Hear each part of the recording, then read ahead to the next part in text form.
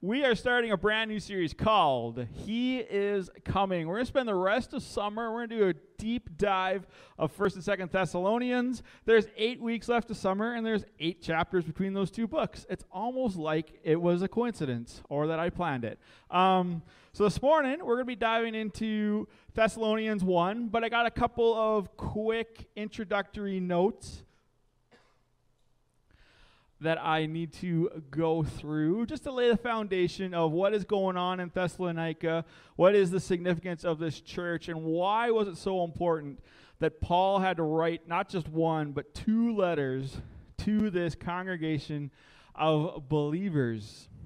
So Thessalonica in the ancient times was a massively important city in the Roman Empire. Thessalonica was located on the edge of the sea. It had a natural harbor. It was a major player in the trade route for all of the Roman Empire, particularly the Roman province of Macedonia. In fact, Thessalonica was so important that they made it the capital of Macedonia. And its trade route was so vital that it was actually the point that connected the east to the west and the north to the south. All major trade routes, all major trade companies would have gone through Thessalonica. The description that geologists give it was the proud capital of Macedonia. And because of all the trade route and because of all the people that were passing through, the city was about 100,000 people strong. It was the epicenter of so many different religions. Not only was the Greco-Roman pantheon, so Ares and Zeus and all those guys, not only were they well represented, not only were the worship of the emperor very important there, but the Egyptian gods had set up temples and set up worship places here. And in fact, Thessalonica was home to a very large Jewish population. So it was very key in Paul and his going about and planting and spreading the gospel. It was very important that he started here because there's such a huge population of people that he wanted to share the good news of Jesus with. In fact, if you look at your Bible chronologically, newsflash, the New Testament is not set up chronological. It's set up different. In the order of the letters that Paul wrote, Galatians is actually first, and First Thessalonians is actually the second letter Paul ever wrote to this young church. And one of the things that we're going to see very early on in it is that Paul doesn't say to the brothers in Thessalonica, to the group of believers. He actually says to the church. And he doesn't say that very often. Because one of the things that we've discovered very early on is that the church in Thessalonica actually was able to gather. They didn't have to be like separate believers who had to share the message. This letter was probably read to a large group, and they probably were fairly well established, which in and of itself is a major miracle, as you're going to see very quickly. So before we dive into 1 Thessalonians, we have a little prequel to this to the story. It's actually in Acts 17, and we read about Paul's encounter with this group of people in Thessalonica. So starting in verse 1, this is what we read. Now they had passed, this being Paul and Silvanus and Timothy, they had passed through Amphipolis and Apollonia. They came to Thessalonica, and there was a synagogue of the Jews. And Paul went in, and as was his custom, and on 3 Sabbath days he reasoned with them from the Scriptures, explaining and proving that it was necessary for the Christ to suffer and to rise from the dead, and saying, "This Jesus, whom I proclaim to you, is the Christ." And some of them were persuaded and joined Paul and Silas, as did a great many of the devout Greeks, and not a few of the leading women. But the Jews were jealous, and taking some wicked men from the rabble, they formed a mob, set the city in an uproar, and attacked the house of Jason, seeking to bring them out to the crowd. And when they could not find them, they dragged Jason and some of the brothers before the city authorities, shouting, "These men who have turned the world upside down have come here also." And Jason has received them, and they're acting against the decrees of Caesar, saying that there is another king, Jesus. And the people and the city authorities were disturbed when they heard these things. And when they had taken money as security from Jason and the rest, they let them go. 3 Sabbaths, 3 weeks, Paul was there talking and sharing and explaining the scriptures in light of Jesus and his sacrifice and why he had to come. 3 weeks he had been there, and he got chased out of the city. This young church, young is an understatement. Paul had only been able to talk to them, mentor them, live with them for 21 days. Now, I don't know about anybody else. Think of what you can accomplish in 3 weeks. On my short list is not planting a church. Okay, guys, I've been here long enough. I'm out of here. Good luck. That's ridiculous. That's crazy. And so what we discover is because Paul was chased out of the city so fast, and what actually later on in Acts, the next city that Paul gets to, the Jews in Thessalonica actually chase him to that city, chase him out of that one. And there's this long time of Paul not being able to spend much time in any given place because he keeps getting chased out. But he had this group. He had these followers who were excited and wanted to follow Jesus, and he didn't get to spend much time with them, and so he becomes very concerned about him. He's worried that 3 weeks isn't enough. Don't worry, Paul, it isn't. Your concern is well-founded. And so he sends for Timothy, who he left behind with the group, and he looks for a report. And Timothy actually brings this really encouraging report, which we're going to read about Thessalonians. And so this letter is Paul writing to this young church that he didn't get to spend very much time with, trying to encourage them, because the major thing that the church was born out of is persecution. They hardly got their feet wet, and their city officials are coming against them. They're chasing out their pastor. They're chasing out their founding father. They're chasing everything out, saying that they're causing disruption. They're turning the world upside down. And so this young church, though probably taught fairly well, I don't know how much you can cram into 3 weeks. Anybody want to find out how much teaching we can do in 3 weeks? Everybody laughs. That's no. Okay, that's fine. I don't know how much Paul was able to cram into them in those 21 days, but obviously it wasn't enough because he was concerned about them. And so this letter is Paul writing as a father to this young group of believers, encouraging them based on the report that Timothy had shared with them. So that brings us, all that preamble, brings us to chapter 1, starting in verse 1. Paul, Silvanus, which is the Greek name for Silas, and Timothy, to the church the church of the Thessalonians, in God the Father and the Lord Jesus Christ, grace to you and peace. We give thanks to God always for all of you, constantly mentioning you in our prayers, remembering before our God and Father your work of faith, your labor of love, and the steadfastness of hope in our Lord Jesus Christ. For we know, brothers, loved by God, that he has chosen you, because our gospel came to you not only in word, but also in power and in the Holy Spirit and with full conviction. You know what kind of men we proved to be among you for your sake. And you became imitators of us and of the Lord, for you received the word in much affliction with the joy of the Holy Spirit, so that you became an example to all the believers in Macedonia and in Achaia. For not only was the word of the Lord sounded forth from you in Macedonia and Achaia, but your faith in God has gone forth everywhere, so that we need not say anything. For they themselves report concerning us the kind of reception we had among you, and how you turned to God from idols to serve the living and true God, and to wait for his Son from heaven, whom he raised from the dead, Jesus, who delivers us from the wrath to come. Now, there's a lot happening in this very short chapter, 10 verses. I've read passages longer than that. But Paul has packed a lot into this very short chapter. So there's 3 things that I want to point out this morning for us as kind of our takeaways.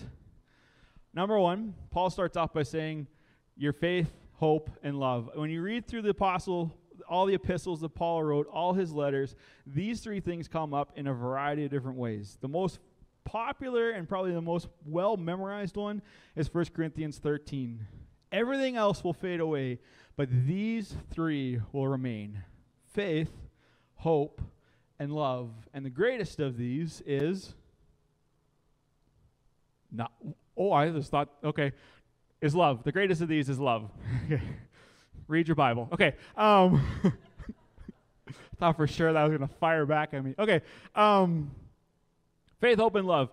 But he doesn't just say faith, hope, and love. He says the work of your faith, the labor of your love, and the steadfastness of hope in the Lord Jesus Christ. And these are really important. The work of faith. What Paul is saying is that the report that we've heard of you is that your faith is not just words that you say. It's not just words on a page. It's not just a theory that you talk about like, yeah, I'm a believer in Jesus. But their faith was something that was visible. It was real. It was tangible. It was something that they were putting into practice day in, day out, because their faith in God inspired them to do good works.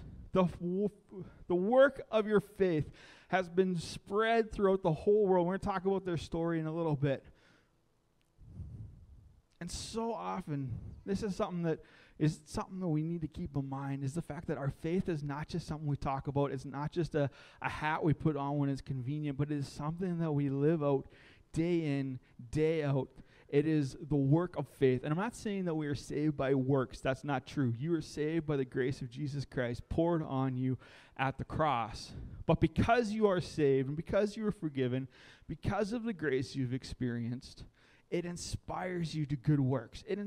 You should live differently because of what Jesus has accomplished in your heart and your mind. And Paul is saying, even for a young church like you, even though I was only with you for 3, you figured this out. You were so radically changed that the world could see that you were different by the way you lived and by the things that you did. The work of your faith. The labor of your love.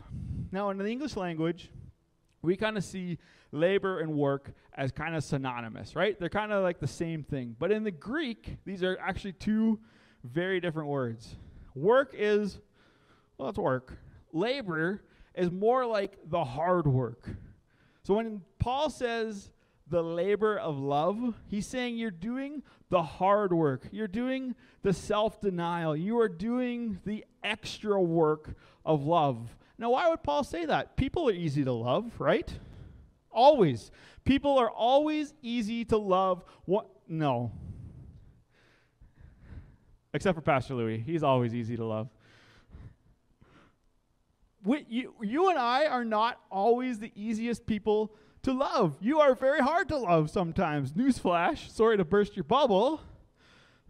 And so what Paul is saying is that this church, they are doing the action, even though their brothers may be hard to love, even though the city who chased out their pastor, who persecuted them, who fined the guy who took their leaders in, even their city who's been persecuting them and making their life miserable, they have decided not to be bitter, not to hold a grudge. They have decided to do the hard work and love them in the midst of the difficulty, in the midst of this hardship, the persecution, the pressure. Instead of being unforgiving, instead of holding the grudge, instead of getting mad and taking it out on the people, this young church has made the sometimes tough decision to say, no, you know what? Even in the midst of all of this, we're going to love. We're going to love our neighbor. We're going to love our coworker. We're going to love our master, even though they're... And it's a reminder for us that even people being difficult to love does not give you an excuse not to love them.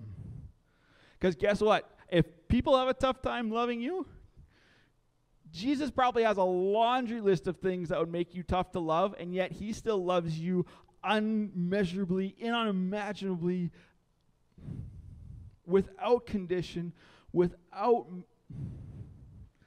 He never holds back his love. He never holds back his grace and his mercy.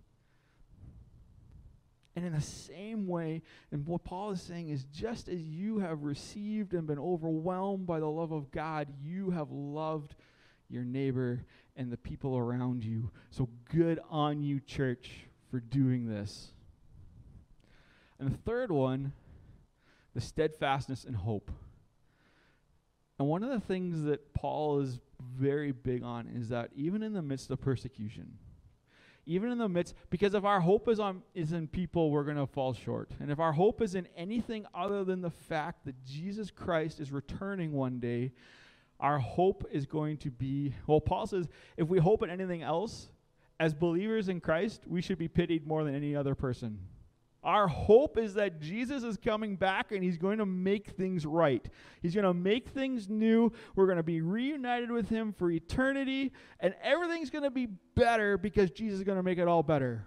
Right? That is our hope. That is the thing that we need to hold on to above all else. And Paul is saying, good on you, church, that in the midst of the persecution, in the midst of those times, it would have been easy to turn your back on Christ and turn your back on this group of believers and go back to your old way. You held on to the hope that Jesus is coming back, and that even in the midst of the pain and the pressure and the persecution, the reward for being faithful and hoping and holding on to Christ is greater than the momentary discomfort you may be experiencing now. So Paul is saying, good on this young church, and it is an encouragement for us, even, in the big scheme of things. Yes, we're happy to be back in COVID and all like packed in together, and all my extroverts are like, I can touch people. All my introverts are like, I liked you better 6 feet away. Well, we're happy to be close. We're happy to be like, yay, we're a family again. That was not persecution. It was uncomfortable. We didn't like it. And we're happy that it's gone. But we're talking about a group of people that were really facing consequences for their faith in Christ. And the reality is, church, is that there is coming a time where persecution is going to come, where your faith is going to cost you something. Your faith is going to require a price and discomfort and possibly even a little bit of pain. And the question in that moment is the hope you have in Christ greater than the consequence that you're going to face because of this persecution that's coming? It is coming. I hate to burst your bubble again. COVID was not it. Okay? It's going to get worse. And the reason I can say that is because Jesus said that. Jesus said in the Gospels that it is going to get really bad for all who declare Jesus to be Lord and Savior. But it's all going to be worth it because of the hope and the reward of being faithful to the one who is the name that is above every other name, and the hope that is found in the fact that Jesus is coming back one day and is going to make all things new. The second thing, that was one. Strap in. You're all back. I'm keeping you as long as I can. No, I'll be quick. Second thing is the power of the story. And I hope for those of you that were able to watch last week or join us last week, we had that missions team in and they shared their testimony, and it was awesome to have those young people share about what God was doing in their life, and even for them to stand up and be like, I believed for so long that my story didn't matter. And yet they stood up and they shared, and every one of those stories, I think, touched somebody. Because it was so good to hear them share. And Paul is saying the same thing about the Thessalonian church. Remember, Thessalonica was a major trade route. And not only were they trading in goods, the word of what had happened in this group, in this church, was so unbelievable. They were so radically changed that those stories were actually spreading across the province of Macedonia and the neighboring province of Achaia. And Paul is saying they even went beyond those provinces, and it's going everywhere. We don't even have to tell the stories anymore because your story is being told everywhere. Churches everywhere are being inspired by you. People everywhere are telling your story because it was so radical, it was so amazing that people can't help but to tell your story. And the reality is, for each and every one of us, each of us has a story. And it comes down to this. There was your life before Jesus. Jesus came in, changed everything, and your life after Jesus. And that moment where you encounter the living God and he changes everything or something, that story, whether huge and big and amazing or even small, it doesn't have to be an incredibly far-fetched story to have impact, because what it is that story is a holder for God's power, and all God needs is one little detail, one little connection point with the person who's hearing it. And it doesn't have to be the person you're telling the story to. It could be who they tell the story to.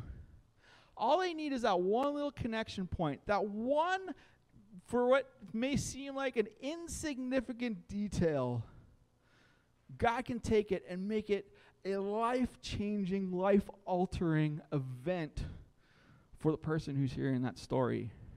Your story is packed with the Holy Spirit, is packed with the power of God, and it doesn't have to be big, because we serve a big God who can take a little story and have a huge impact.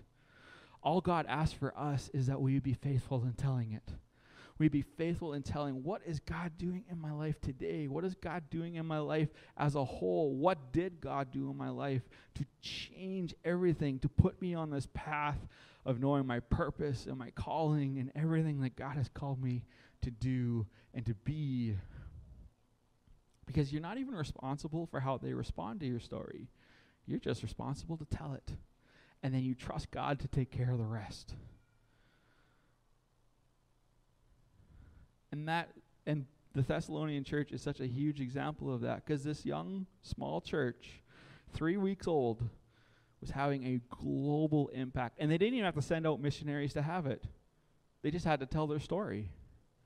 And because of their location and because of the impact that that location had, their story spread like wildfire. And your story can do the same. I had a really cool object lesson, but I'm running out of time, so I got to keep going. Third point, and Paul closes with this: wait for the Son. Wait for the Son of God. Wait for Jesus' return, the one who is going to come and deliver us from the wrath of God. And Paul's going to unpack that later on in Thessalonians. But the way I think of waiting for the Son, and Paul's going to talk about this too, he's going to unpack the fact that so often within the church, and he doesn't just talk about it in this letter, he talks about it in every letter, that we should wait with anticipation for the return of Christ. But all too often, I think of the return of Christ like a package from Amazon. For some people, we put in the order, and then we just trust it's going to show up one day. We don't check. We don't do the tracking thing. We don't get the text messages. We put in the order, and we wait. And then we're surprised. My package is here. Sweet. Some of us, we get the text messages and we get the emails, and we're checking on Amazon every day. Has it even moved? Why is it taking 4 days to get from Regina to Carlisle? And we stress and we freak because we want the notification and we want the package to show up so bad. And even though we know what it is, we can't wait to rip it open. And so often, we do this with the return of Christ. Jesus is coming back, people, and he's going to just flip everything on its head. He's going to take away all the mess and all the muck and all the mire. But we believe it, but we don't wait with anticipation for it. We don't get excited about the idea that Jesus is coming back. We just say, yeah, it's going to happen. And Paul talks about all so often that we should not be caught off guard by the return of Christ, but that we should be watching and waiting and sober-minded and self-controlled and excited because the Savior is coming back and we're going to be reunited with God for eternity. This should get us fired up. And Jesus said, here's all the signs.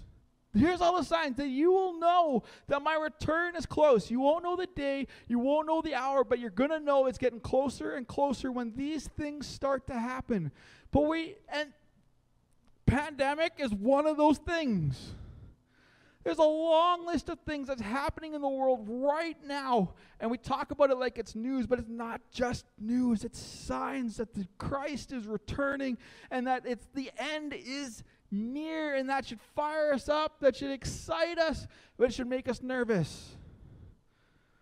Because it means that there are people in our lives, there are neighbors and people in the community that time is running out and they don't know Jesus and they don't have that relationship and they're going to miss out. And so we should get a little frantic. We should get a little urgent because we don't want people to miss out. We don't want people to be left behind. It should excite us because we're like, yeah, we got our ticket punched, but there's people who don't have their ticket punched, so we should be worried. We should be looking for those opportunities to share that story. And this is what Paul is saying to this church. You guys are waiting, you guys are excited, and you're doing the work of making sure that not only are you guys good, but your neighbors are good, and your co-workers are good, and your family's good. And Paul is saying the same thing to us. We should be urgent. We should be desperate to see lives change because we don't want anyone to miss out. Not in Carlisle, not in Redverse, not in whatever community you're watching in. We don't want anyone to miss out. So I pray that our urgency and our desperation would increase, that the work of God would increase all the more, and that we would see lives radically changed by the life-giving power of the Lord Jesus Christ. I got the worship team come on up. I'm going to pray. Heavenly Father, I thank you, God, that you have called us to great and glorious things. I thank you, God, that you have given us a story to tell, and that no matter how little we think our story is, you have given it the power to change lives and to impact people for eternity. So God, help us be faithful in telling that story. Help us, God, to found our life on those three great virtues: faith, hope, and love. That we do the work of faith, that we labor in love, and that we remain steadfast in the hope and the joy and the anticipation that Christ is returning. Jesus, we can't wait. Help us, God, as a church to be aware, to be mindful of the things that are happening around us that tell us that your return is near. God, help us to be sensitive to the people we need to tell our story to, who we need to show the love of Christ to. God, may our anticipation and our urgency and our desperation rise up, and may our communities be impacted because you've given us the power and the boldness to do what only we can do. God, we love you. I just pray a blessing on everyone who is out, everyone who is listening.